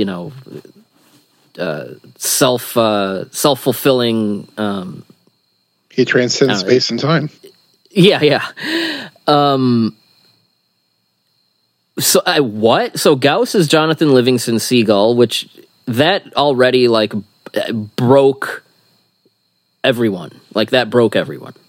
Everybody just snapped. And this is like the first 5 minutes of the episode. So Gamera is dead because reasons. I don't know, just cause. So he after he kills Virus, he lands and just up and dies. He's like, I don't want any. You know what? I've had enough of this show. Just let me go, everybody. Mood. So then, we didn't talk about the worst designed space shuttle ever. Oh yeah. Oh no. Yeah. Go back. Oh god. Yeah. Go back. Yeah, we have to go back. We're going back in, guys. You do this. So Joe, who we all love, Joe, we stick up for Joe around here. James and the kids they go to space to escape this virus situation while Gamera is handling Virus. And then they're like, okay, obviously we can't stay up here. We need to like get back to Earth. So there's an escape pod in the space shuttle. And, they're like, okay, like, you know, there is room for everyone. Let's get in here. Let's go. Easy solution, right? Well, the automatic control thing in the pod is broken. The only way to activate the pod is a lever that's outside of the pod in the shuttle. So basically, if this happened and you were the only person in this shuttle, you wouldn't be able to use the escape pod because you have to be in the shuttle to use it. I think one of the people in our chat. Might be one of you guys, I don't know, but one of you said this is the worst designed mechanism since the Titan sub. So anyway, so Joe's like, yeah, you guys get in the pod, I'll pull the lever. I've had enough of this. I just, you know what? Just go. We're done.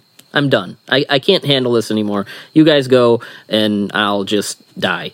So Joe sacrifices himself for everybody. Everyone is sad because, no, we like Joe. We all like Joe. Now, there's a reason that sacrifice... We literally forgot about it until Kevin reminded us. Spoiler alert, it's because it's something that didn't matter, like everything else that comes up in this show. And we'll talk about why later. So, yeah, that's where we are with that. Another just, I don't know, I don't understand the writing. It's chat GPT stuff. So yeah, Anyway. episode 6 is a lot of Boko coming to terms with his brotherly My summer figure, is Joe, over. is now dead, and yeah, their summer is ending, and they didn't get to spend time together, and now Joe is gone, and now he's losing Gamera too, and we're all gonna die, and oh, woe is me. Yeah. And then they call in the experts. Yeah, so they call in some scientists, and they have Gamera. They've moved him to this facility, and they're like, "Guys, we got how do we get him alive again?" And then Boko's like, "The kaiju, their power is derived from this crystal, this beryllium stuff, and they have a shard of that, and they're like, how can we possibly get it to how do we use this to power up Gamera?" And it takes way more people than it should to realize that you can put it in a coil, right? Yeah, the kids have to play Pictionary with the adults, and and the adults are like, "Oh, that's a coil," and the kids are like, "Yeah, it's a coil." Yeah, oh God, it's a thing. And then the scientist he rigs Gamera he rigs Gamera up with these coils and stuff to get him powered up, and he's standing on Gamera, and he's like, it's working, he's waking up, and it's like, dude, get off of the giant turtle. That's probably not a good idea. So Jonathan Livingston Seagull has eaten Emiko and shit out her ring, and is growing, and he's bad, and so he is turned into a super Gauss. Now, what is a Super Gauss, you say? It is a slightly more deformed-looking Gauss, but it has gigantic, goofy ears. That's your Super Gauss. It's a goofy-looking thing. And it kind of moves as slowly and clumsily as Godzilla in the Polygon movies. Super Gauss not to be confused with Hyper Gauss or Powered Gauss. Yes, this is or Space Gauss. Very different. Super Gauss, or as I like to call him, Jonathan Livingston Seagull, is on a rampage, and Gamera is revived, and the tank guy is like, you know what? I've had enough of this bullshit. Yeah, the tanks showed up. Yeah, he's like, I've had enough of these motherfucking kaiju in this motherfucking Japan. That was awful. Anyway. That is the cold open. That's exactly what he said in the show. Yeah, and then he mobilizes the tanks, and they're fighting the Gauss, and Gamera shows up and fights the Gauss, and Gauss has this enormously long tongue, and he shoves it into Gamera and starts pumping RNA stuff into him, because that's going to reprogram Gamera to be evil like he used to be. Anyway, the tank guys help with the Gamera Gauss whatever deep-throating thing they got going on. And, as Gamera will do, he kills the enemy Gauss. And then, but he's already got the RNA in him. It's too late. And so Gamera's, he changes color, and his eyes change color, and here he comes. Evil Gamera is back. But then Boko's like, wait, Gamera, don't do that. That's bad. And then Gamera's just like, oh. And then he turns good again. So to recap, they changed Gamera's code in order to get him to eat the child that would change his code. Yes. Yes. Keep up. Try to keep up. Yeah. Which again, if Gauss could do this already, it contradicts them saying that, Virus had to be the one to do it. And then if Gauss could rewrite the code anyway, why not just do that already? There's a lot of questions that just make no sense. But yeah, Gauss rewrites the code with his crazy RNA deep throat weapon, and that's that. Why if they could do anything like this to begin with, why even bother with Boko and eating the kids with why even do any of that? Look, I'm going to need you to get way up off my back with this whole thing. If Virus had successfully eaten Boko, would Gauss still have come out of Virus? Yeah. Clear. Yeah. It really is whatever the show does, it finds a way to undo within minutes, honestly, maybe even seconds sometimes. Speaking it undoes of evil Gamera, almost immediately. So anyway, the one thing we're all like, you know what? It's kind of a bummer. I guess I felt something. Joe, man, pour one out for Joe. So then we go to a post-credit scene. The first part, which is hilarious. we don't get to talk about Gamera's demise. Gamera doesn't feel so well, Mr. Stark, and then and then turns after he shoots a laser pinpoint to the base on the moon. Which is him controlling gravity. Don't forget. Yes, Gamera controls gravity. Yeah, they even say Gamera can control gravity, but they don't say why. They don't say how.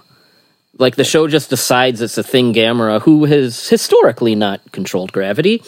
It just says that, like, he can do. So he magically rewrites the rewriting of the rewritten DNA and is good again. and then blasts the base on the moon, and promptly just Thanos snaps himself. Yeah, so before the post-credit scene, I guess Eustace is somehow still active organization. I don't know how they wouldn't have been shut down, sued into oblivion, or just fled to another country. But Eustace is, they're there, and I guess it's not a big deal because they let the kids come and see, they got this cute little adorable baby Gamera who really is truly adorable, I will say. He looks a lot like Toto, and that's on purpose, I believe. Yes. And the kids are like, aw, look at the little guy. And then the show ends, and we get the credits. And then we go after the credits. We get to James, or as I like to call him, Anna Matt Gates. And it turns out he has kept a piece of the Aurelium crystal. And so we suddenly go from the 80s to, I don't know. This would be, the early 2000s? Yeah, likely early to mid 2000s. And we see him dressed up in a very familiar-looking black turtleneck on a very familiar-looking stage with a very familiar script. Yes, legitimately, almost verbatim, repeating a very familiar speech that kind of changed technology as we know it, and that is the Steve Jobs announcement of the iPhone, which is, hey, the smartphone is here, it's going to change the world speech. And I mean, this is very famous stuff that I would think most people listening know. So in this universe, this guy basically became Steve Jobs later in life, and it's all because a virus invented the iPhone. So that broke me really. I was like, that just felt like someone punched me. I was like, what? This is the post-credit scene? And then we get another scene, and it is the communicator, one of the communicators that the kids have been using throughout the show, and it's a call from Joe, and he's like, hey, is anyone there? Hello, hello, hello. So the one tiny emotion you might have felt throughout this whole thing, never mind, because like many things, it doesn't matter. And that's episode 6. Did you say you like it? Yes. What is wrong with you? You like the iPhone thing or the... No, none of that. I have no idea what that was.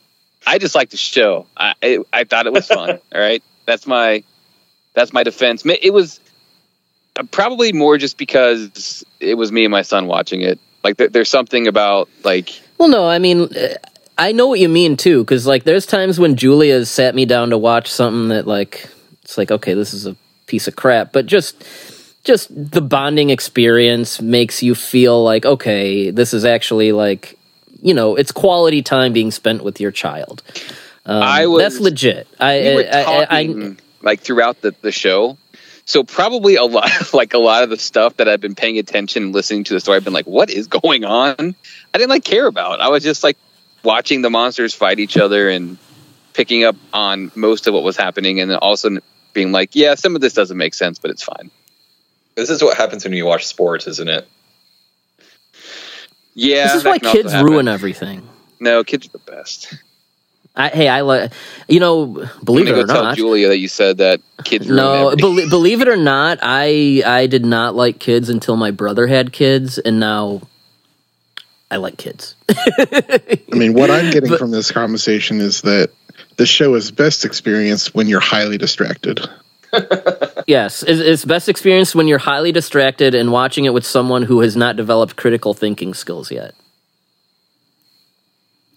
Then why didn't we all like this? I mean, I liked it, so that explains it. All right, there you go. There you go. But yeah, I don't know. I saw Kevin sent me something earlier today of Seshita. He's threatening like 5 more seasons. The man must be stopped. And it's especially sad. Look, I know that corporations are corporations. They need to follow the money. They need to do what's smart that can make them money. I understand that. And we talked about this when the trailer announcement and all that stuff came out. But Shusuke Kaneko, who is like in like a pretty bad spot career-wise, he could probably use Gamera, and Gamera could probably use him. I'll say that. But I mean, when they were in like early development on this thing, he went to Kadokawa and was like, you know what, guys, like, I'm right here. Hey, like, have you thought about maybe I could come back and do another Gamera movie? And they were like, no, stop, we're doing something. And they said no, because we are working on this piece of crap. And it's like, look, like I said, I know studios, they need to be business savvy. They need to be smart about what they invest money in, and they need to be smart about what they can make back. I get it. But it's like, it just seems like, man, like, I don't know, it's salt in the wound to know that Kaneko was willing to do a Gamera movie, and they told him no because this exists. I get it. If they're already spending money in pre-production and this is the thing that they're putting that into, I get that they might be hesitant to be like, yeah, I don't know if we want to actively develop two projects on a franchise that, honestly, outside of like your kaiju diehards, there's not much demand for. Which is strange considering the only people that seem to be watching this right now are the kaiju diehards.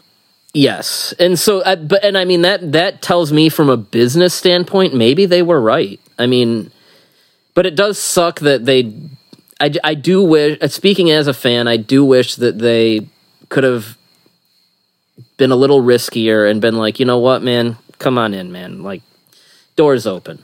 So my feelings on this are that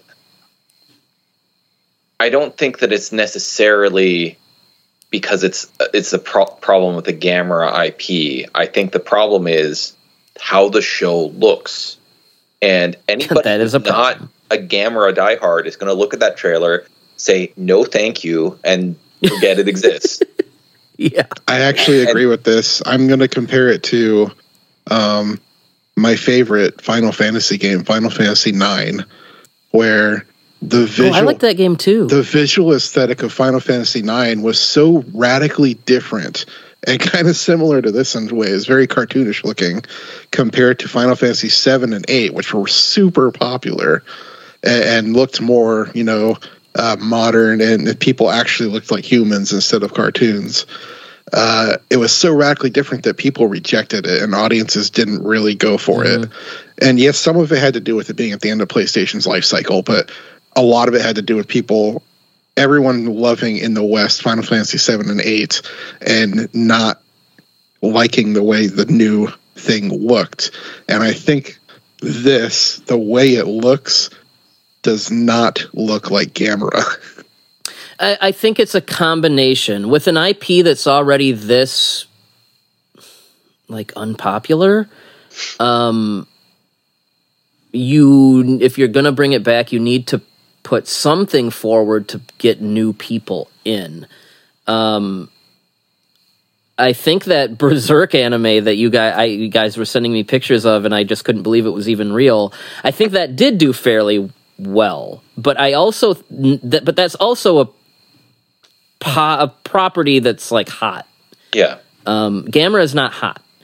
My point of comparison would be Gridman, because nobody cared about Gridman. Yep, you read my mind. And that managed to be successful because someone said, hey, if we are going to bring this back, we should put some money into it. Get Studio Trigger.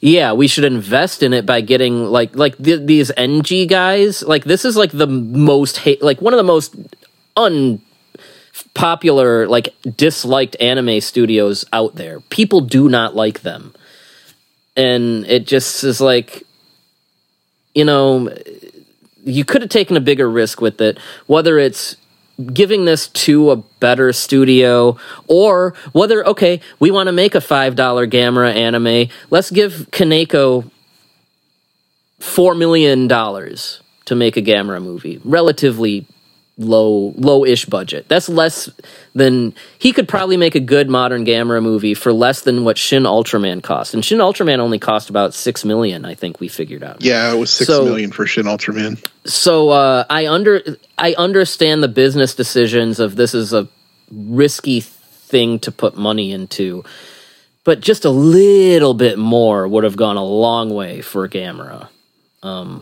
That's kind of how I feel about it. Don't do more seasons of this.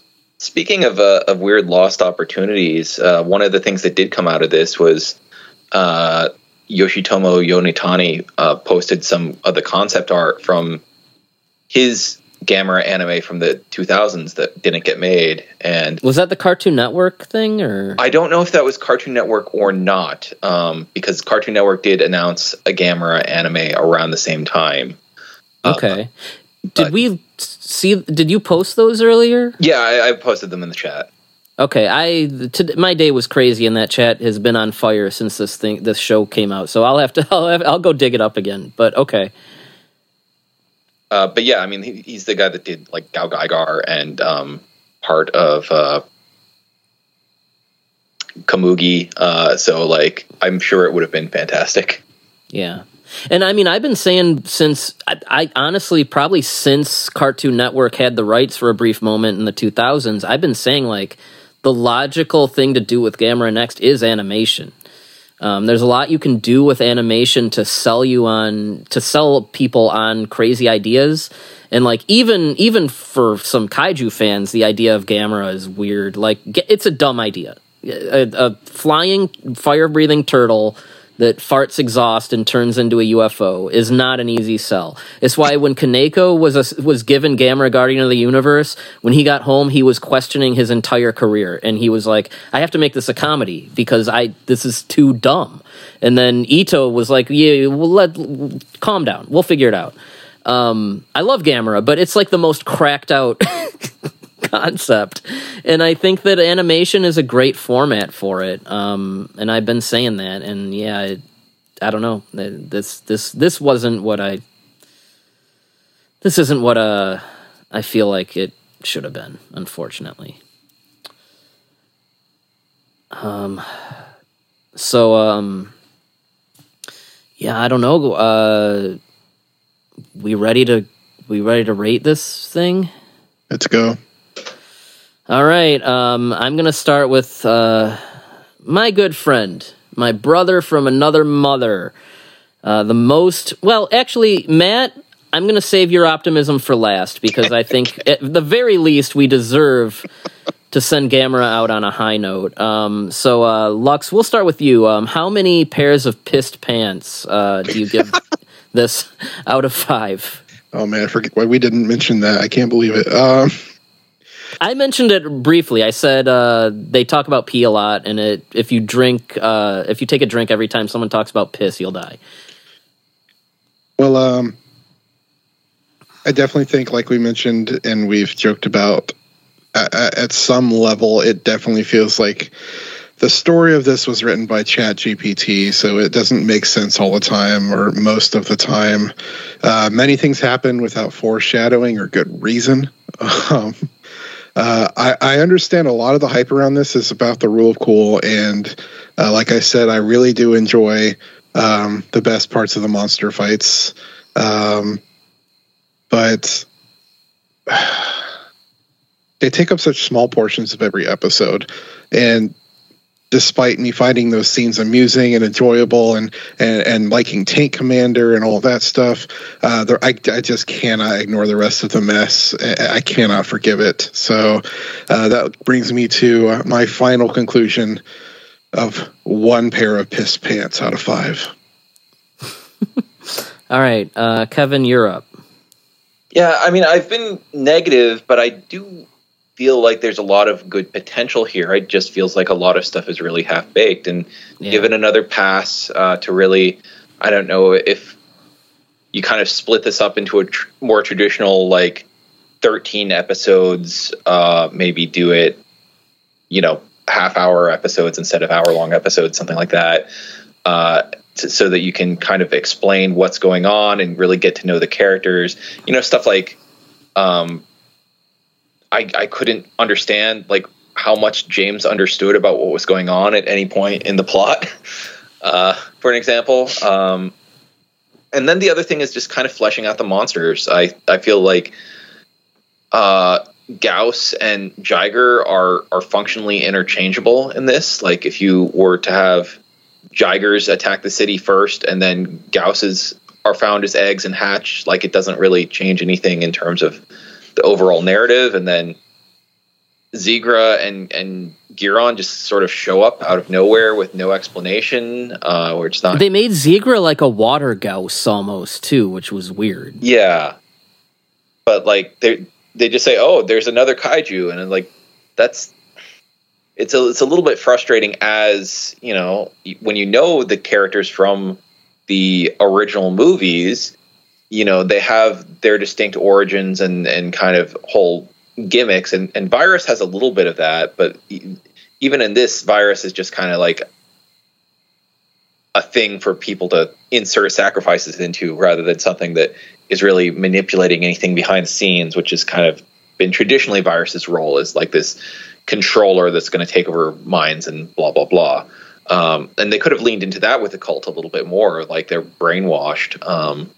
So that kind of stuff, I think there's room for improvement, but I did like kind of a lot of the basic layouts, and I think that the characters are at least memorable in terms of the human cast. So like from that perspective, I actually was not fast forwarding to the monster fights. The monster fights were kind of less whelming for me than the character interactions of just, these are the kids going about their daily lives and going on their adventures and stuff like that. I kind of was able to get a little bit more into that stuff than just the, CGI models smashing into each other over and over again. So I think, like, I don't hate it, but on the same note, like, I think about, it reminds me a lot of when I first watched Neon Genesis Evangelion, and I was like, I don't understand what's going on. All of the character motivations seem kind of screwed up. Somebody explain this to me, please. And Evangelion has a fantastic presentation, and Gamera Rebirth does not. So all of those things considered, I can't in good faith give this more than a 2 out of 5 product placements for Moo Magazine.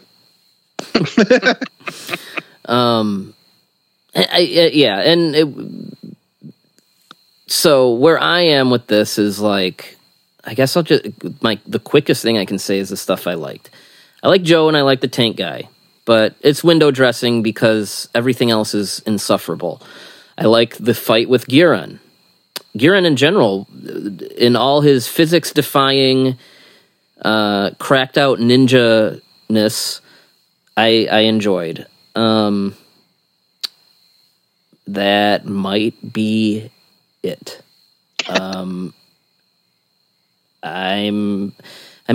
like Junichi, and Boko's okay, but like I said, the show itself, once you get to episode 4, they are not characters as much as they are props that just kind of float around from location to location. So I don't really have anything to latch on to them there. They don't do anything.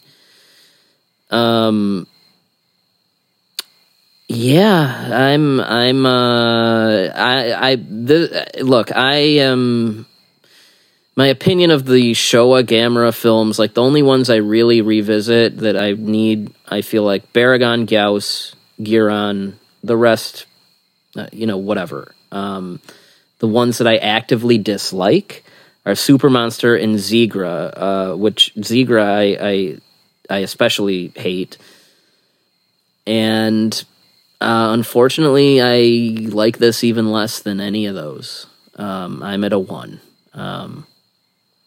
I don't know. Gamera deserved better. These characters in the show deserved better, and we, the viewer, deserve better. Look, I see a lot of praise for this show. If you like it, more power to you. Keep liking it. But I could not get into it, and I found it just really irritating. So yeah, that's Gamera Afterbirth, as I have christened it. You know, I don't know. I wish I could be all excited and jazzed about this, because like I said, been a Gamera fan since I was like 10, you know, shortly after I got into Godzilla, but this just wasn't it. This wasn't it, fam. So yeah, that's Gamera Rebirth. Let's just never do this again. Seshita, please go do something that's not this. I don't do it. You must. This man needs to be stopped. But anyway, I don't know. It sounds like no one's watching this thing besides people like us. You know, Singular Point and like the Skull Island anime. I mean, those at least for a day or two were trending on Netflix. I don't think this has had much traction at all. I think One Piece definitely overshadowed this. Oh yeah, it dropped the same weekend as One Piece. Yeah, no, and let's be honest, after One Piece. Okay. But Still, One Piece is like global phenomenon at this point. Yeah. Like, the show beyond the manga and the anime, the live action is a big success. Yeah, and yeah, I mean, Stranger Things with Gamera should have worked, just didn't. And let's be honest though, I mean, we have a ton of stuff coming out in very quick succession. In November, the Apple Godzilla show starts. In December, -1 comes out. And in April, the next Godzilla vs. Kong comes out.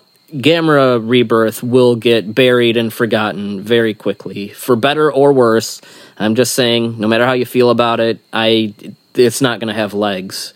And that is another drawback of having so much content, is even if this show was great, it would have got buried. That's just how it is. Yeah, I don't know if it's something that could even have a physical media release because of the way Netflix productions go. Wouldn't anyway. Netflix doesn't even do that. Like, maybe in Japan it might get something like Singular Point did, the Polygon movies did. We'll see, but no, I don't think this thing is going to have legs. You know, there's way bigger things coming out, and just the nature of the streaming model, even things that are great, after a week, no one talks about them, no one's reminded of them, they just get buried in an algorithm, and that's where they live out the rest of their sad, lonely days. And that's going to be true of this, too. So, I don't know. That's Gamera, everybody. A welcome return that did not, you know, we were all rooting for Gamera. Matt, what do you think too? I was going to say my favorite part is like Byrd is signing us off, and he's like, Matt's gonna bring some optimism, and he's like, no, screw that, we're gonna do doom and gloom it. Yeah, I got too caught up in my black pills. Yeah, Matt, send us out on a good note. For the love of God, you've been listening to me. You know that I'm just depressed. I'm sad. I'm ready to move on. But let's get some pie in the sky, sugar coated. Just give us some candy after all that. Well, as I said, I did enjoy this, and for probably reasons not really super related to the show itself, and I acknowledge like all the stuff that everybody that's said. Okay though, and that's cool though. Like you had an experience, you got to spend time with your son, like that's awesome. I also love the monster stuff, surprisingly. The only one that I did not like was Zigra, which is like it was a very boring episode with the boring design and sort of uneventful monster fight, but everything else I was pretty enthralled with. So I'm gonna give this a 3, which is pretty generous, but I think it is fun enough, and it won Landon over, which, you know, we think is the target audience. We think this is for kids. We're not sure. To be determined. To be determined, right? I don't have high hopes that there's going to be additional season. I doubt anybody's really watching it. I mean, Gamera is not popular, and I don't know that this is good enough to do anything on Netflix. So I'm going to go 3 out of 5. All right, Matt. Thank you. You know, that's the salve that we need after all this, is just some, like, guys, it's okay. The world's not over. All right. Well, that's it, folks. I guess we'll sign off. Bye. Thank you for listening. Thank you, everybody. Goodbye. Thank you for listening to the Kaiju Transmissions podcast. Please take a moment to rate and review us on iTunes, Podbean, and Stitcher. Make sure to subscribe for all the latest episodes. You can also check us out on Twitter at KT_podcast. You can check us out on Instagram and Facebook at Kaiju Transmissions. And you can email us at kaijutransmissions@gmail.com if you have any questions or comments. And we will see you next time.